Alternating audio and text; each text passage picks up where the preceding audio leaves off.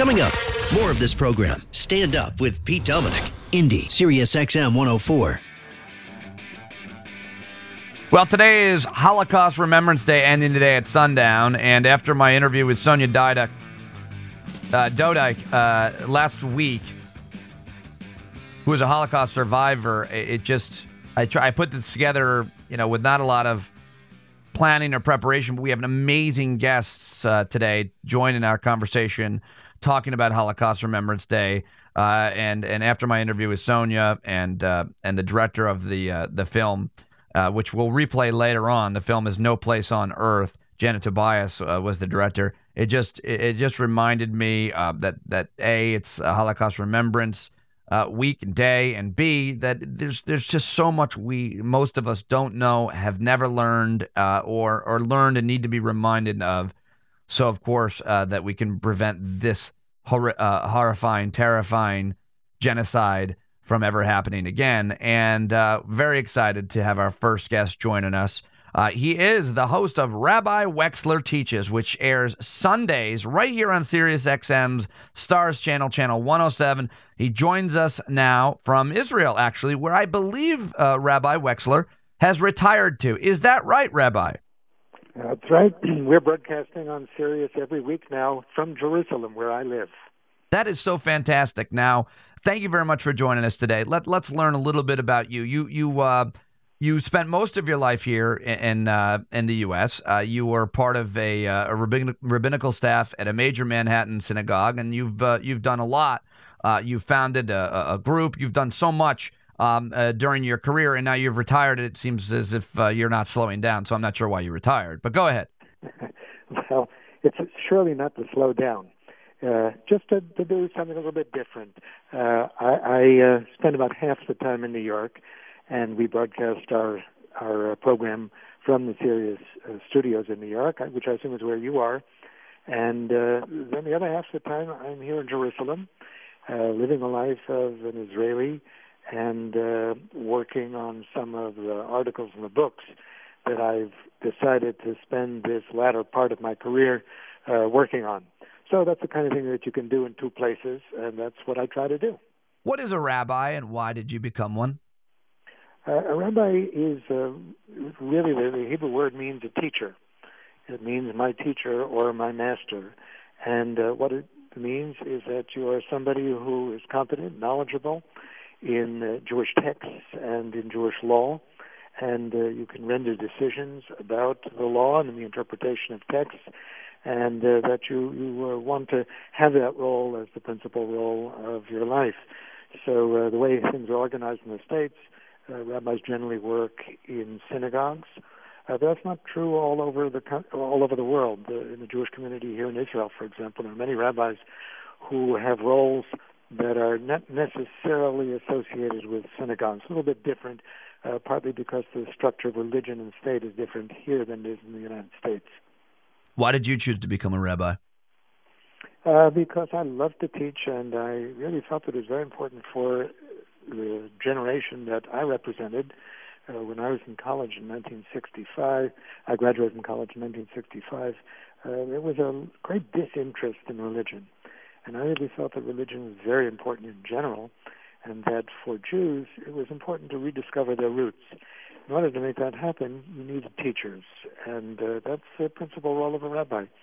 And so I decided that that's the right thing to do, and I went after I finished college. I came to Israel because I wanted to be part of a very different Jewish experience, which is living in a Jewish state. So I did that for a year, and then I went back to New York and studied for the rabbinate for the next 5 years and was ordained at the end of that time. We're talking right now to Rabbi Harlan Wechsler. You can hear him every single Sunday here on Sirius XM, where he hosts his own program. It's called Rabbi Wechsler Teaches, Sirius XM channel 107 on the Stars channel. You know, I wanted to dedicate most of today's program to guests from different backgrounds and talk in different ways about the Holocaust. Of course, it's Holocaust Remembrance Day.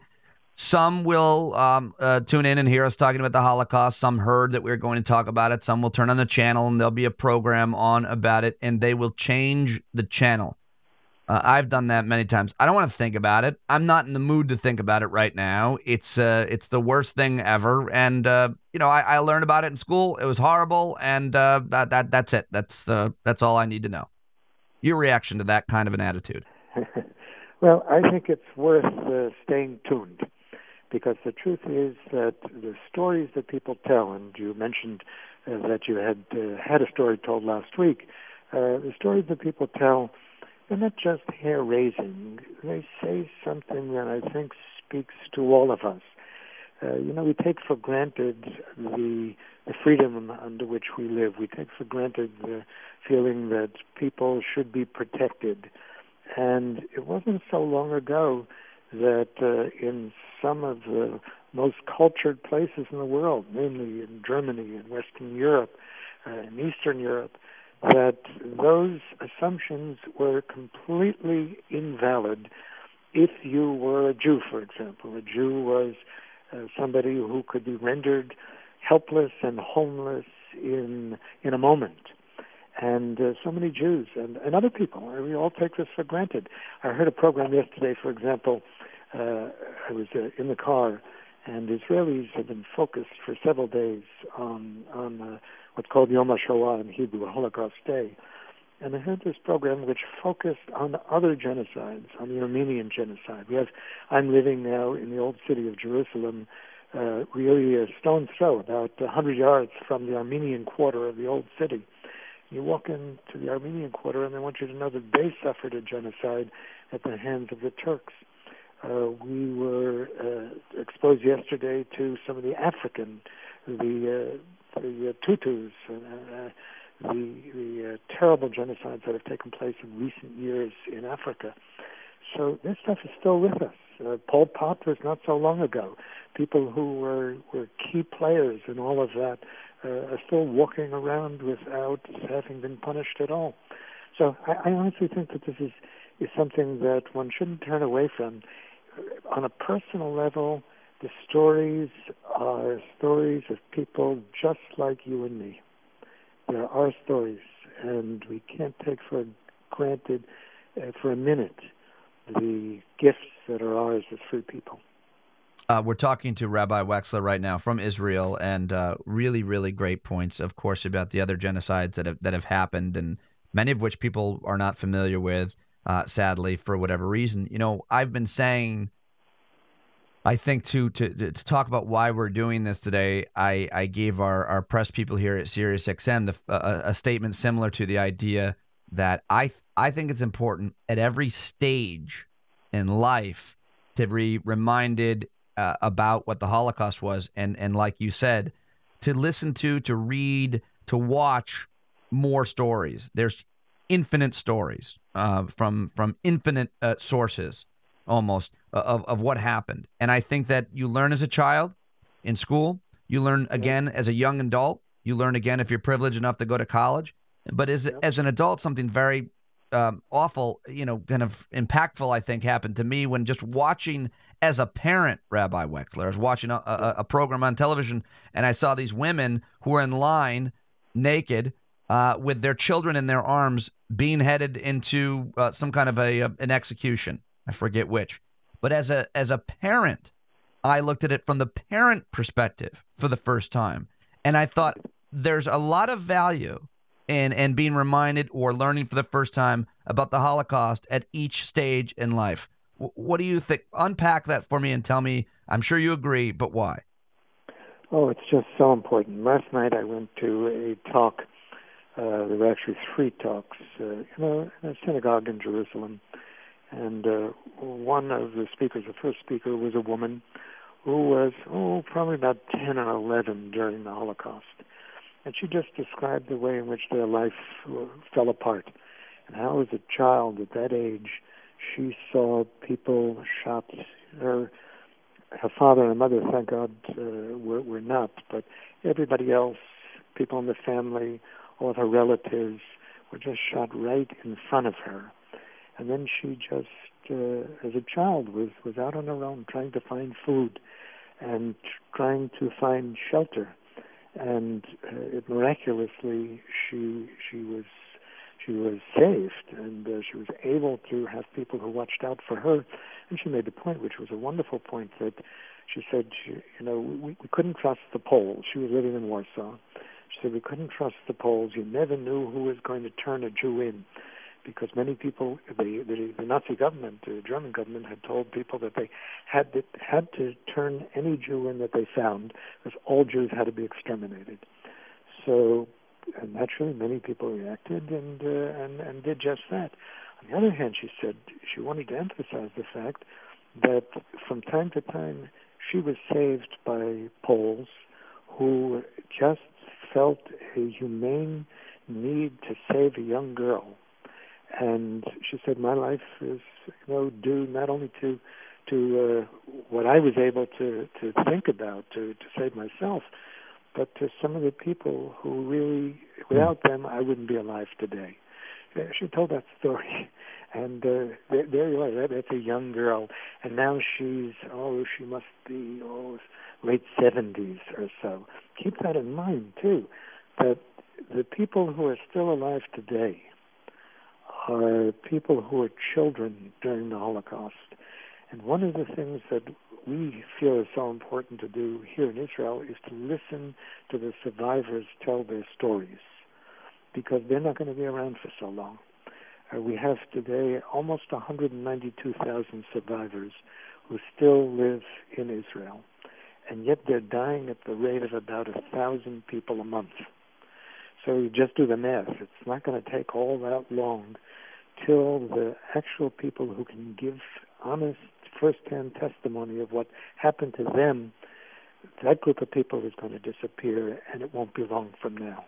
I can only imagine that many of those who are children now either repressed memories, perhaps can't recollect certain details, but I would imagine that not unlike any person who has had I don't want to, you got to be careful with the words, but traumatic experience, it's much more than just trauma, it's life-changing, but doesn't ever share their story, Rabbi. Do you think there are many who have just never told their story, never written it, never talked about it, and just for whatever reason have decided to try to forget it or put it behind them or not share it? I hear this again and again from survivors, that they kept their story to themselves. And if it was shared, a husband and a wife who might have been through this together, frequently they wouldn't even tell their children, because they just felt this was too difficult, too painful. But the time has come when so many of those people realize that if they don't leave a legacy, if they don't tell that story, that it just won't be there anymore. Nobody will be there to tell it. So the person who I referred to last evening, this woman, she didn't tell her story right away. But she knew that now was a time that she didn't have forever. And it's very important for the survivors to do that. We have a phenomenon in Israel where many young people are actually pairing up with Holocaust survivors. These are people who are elderly and who have a lot of difficulty just in living and getting to a doctor, and some are also afflicted by poverty. They went through this terrible thing in their lives, and some recovered, but some really never recovered. They were never really able to build their lives into very productive people. I mean, they got along, but now they're old people. So we have in the school system some of the teenagers and the college students who are going out and trying to take care of a survivor. And as a result of that, also, they're learning from the survivor the unique stories that only survivors can really tell. There's been tremendous efforts by Jewish community, non-Jewish community, human rights advocates to make sure that everybody understands what the Holocaust was and try to get people involved some way or another in understanding that, as you mentioned, one of those efforts right there. I see a news story today, Rabbi Wechsler, that says anti-Semitic attacks surged in 2012. It's really difficult to understand how one human takes another human's life outside of issues for self-defense. It's hard to understand how you could have a campaign of extermination of an entire race of people. When you look at anti-Semitism on the rise, reports like that, things like that, Rabbi Wechsler, what do you think it's about? My wife and I had a private conversation about why people are anti-Semitic. Not that people that we know that make comments that are anti-Semitic would ever hurt a person in any way, but it's the ideology that begins, I think, that we need to try to prevent. How do you define anti-Semitism in 1933 and 2013? Well, the really serious form of anti-Semitism today is the same as it was then. It's a demonization of Jews. And that demonization really thinks that Jews are the source of all evil, and that if you'll get rid of them, then you'll get rid of evil. And that may seem simplistic, but it's very, very basic to a lot of societies. They need to demonize somebody. They need to decide that all of the troubles that they have, the economic problems that they have, even the diseases that they catch, are really caused by somebody else. And unfortunately, that for a variety of historical reasons, that place was taken by the Jews, and Jews have suffered throughout the ages as a result of that. And it's not as if what happened from 1938 until 1945 was unique, and there's a whole history of anti-Judaism that goes back to late Roman times, and that is reinforced really by early Christianity and then classical Christianity in the Middle Ages. It's eventually then taken over by Islam, but mostly in the most modern era, really quite recently.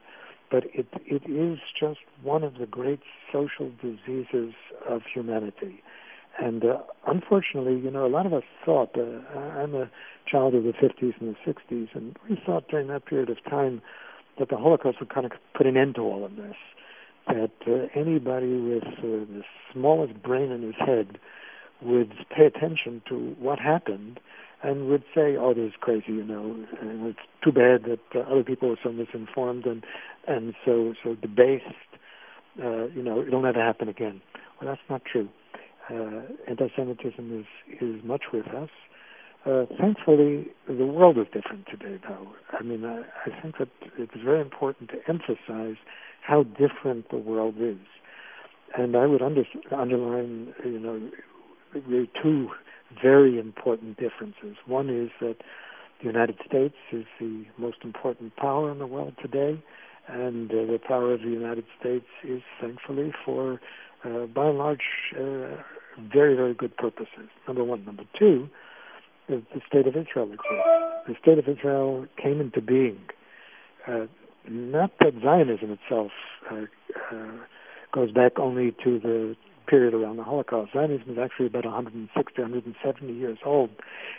In some forms, it goes back 2,000 years to the destruction of the Romans, of the State of Israel in Roman times. But after the Holocaust, Jews were just so aware of the fact that you need to be able to combat anti-Semitism from a position of strength. And Jews had no strength. Only with their own state do they have any strength. And Jews needed a home to which they could go, which wouldn't turn them away for one reason or another. There wouldn't be a quota. And Israel served that purpose as well. So really, Israel is the solution to the homelessness and the helplessness of the Jewish people. And therefore, the picture, as bad as it is and as serious as it is just infinitely better than it was from 1938 to 1945. We've been talking to Rabbi Harlan Wechsler. He hosts a program right here on Sirius XM. It's called Rabbi Wechsler Teaches, Sundays on the Stars channel at Sirius XM 107. You said at the beginning when I asked you what a rabbi is, one of the words you use is a teacher. Of course, your program is Rabbi Wechsler Teaches. So like any good teacher, maybe not like any good student, but like any good teacher, I need some homework. Okay. Is there anything you suggest in terms of reading. I finally got Elie Wiesel's Night, which I didn't get assigned in school. What can we read? What can we do? Give us an assignment, Rabbi, that we can take away from our conversation with you, that all of us can do. Well, I would say, first of all, get any book by Elie Wiesel. Any book that you like. Then it almost doesn't make any difference, but Night is a good place to start. Okay. And read it. Read it and just introduce yourself through literature, through a great writer, Nobel Prize-winning writer, to the realities that he grew up with. He was a child and went through Auschwitz and tells the story in his own very moving way. And begin there. We will do with something like that. We will do that. We will do that. Hopefully people will do that. And I can't thank you enough for calling us from Israel. We appreciate your time. We hope folks will go and listen to your program on Sunday, every Sunday, on Stars Sirius XM 107. Rabbi Wechsler teaches. Rabbi Wechsler, it's great to meet you on the radio. Thank you so much for joining us. Pete, and thanks so much for making a program on Holocaust Remembrance Day. I think it's a wonderful thing that you've done. Thank you. Blessings to you from Jerusalem. Thank you very much. We appreciate that. And when we come back, we will be talking to the director of the Center for the Prevention of Genocide at the U.S. Holocaust Memorial Museum. We talked to him last year. Michael Abramowitz will join us. We'll be right back.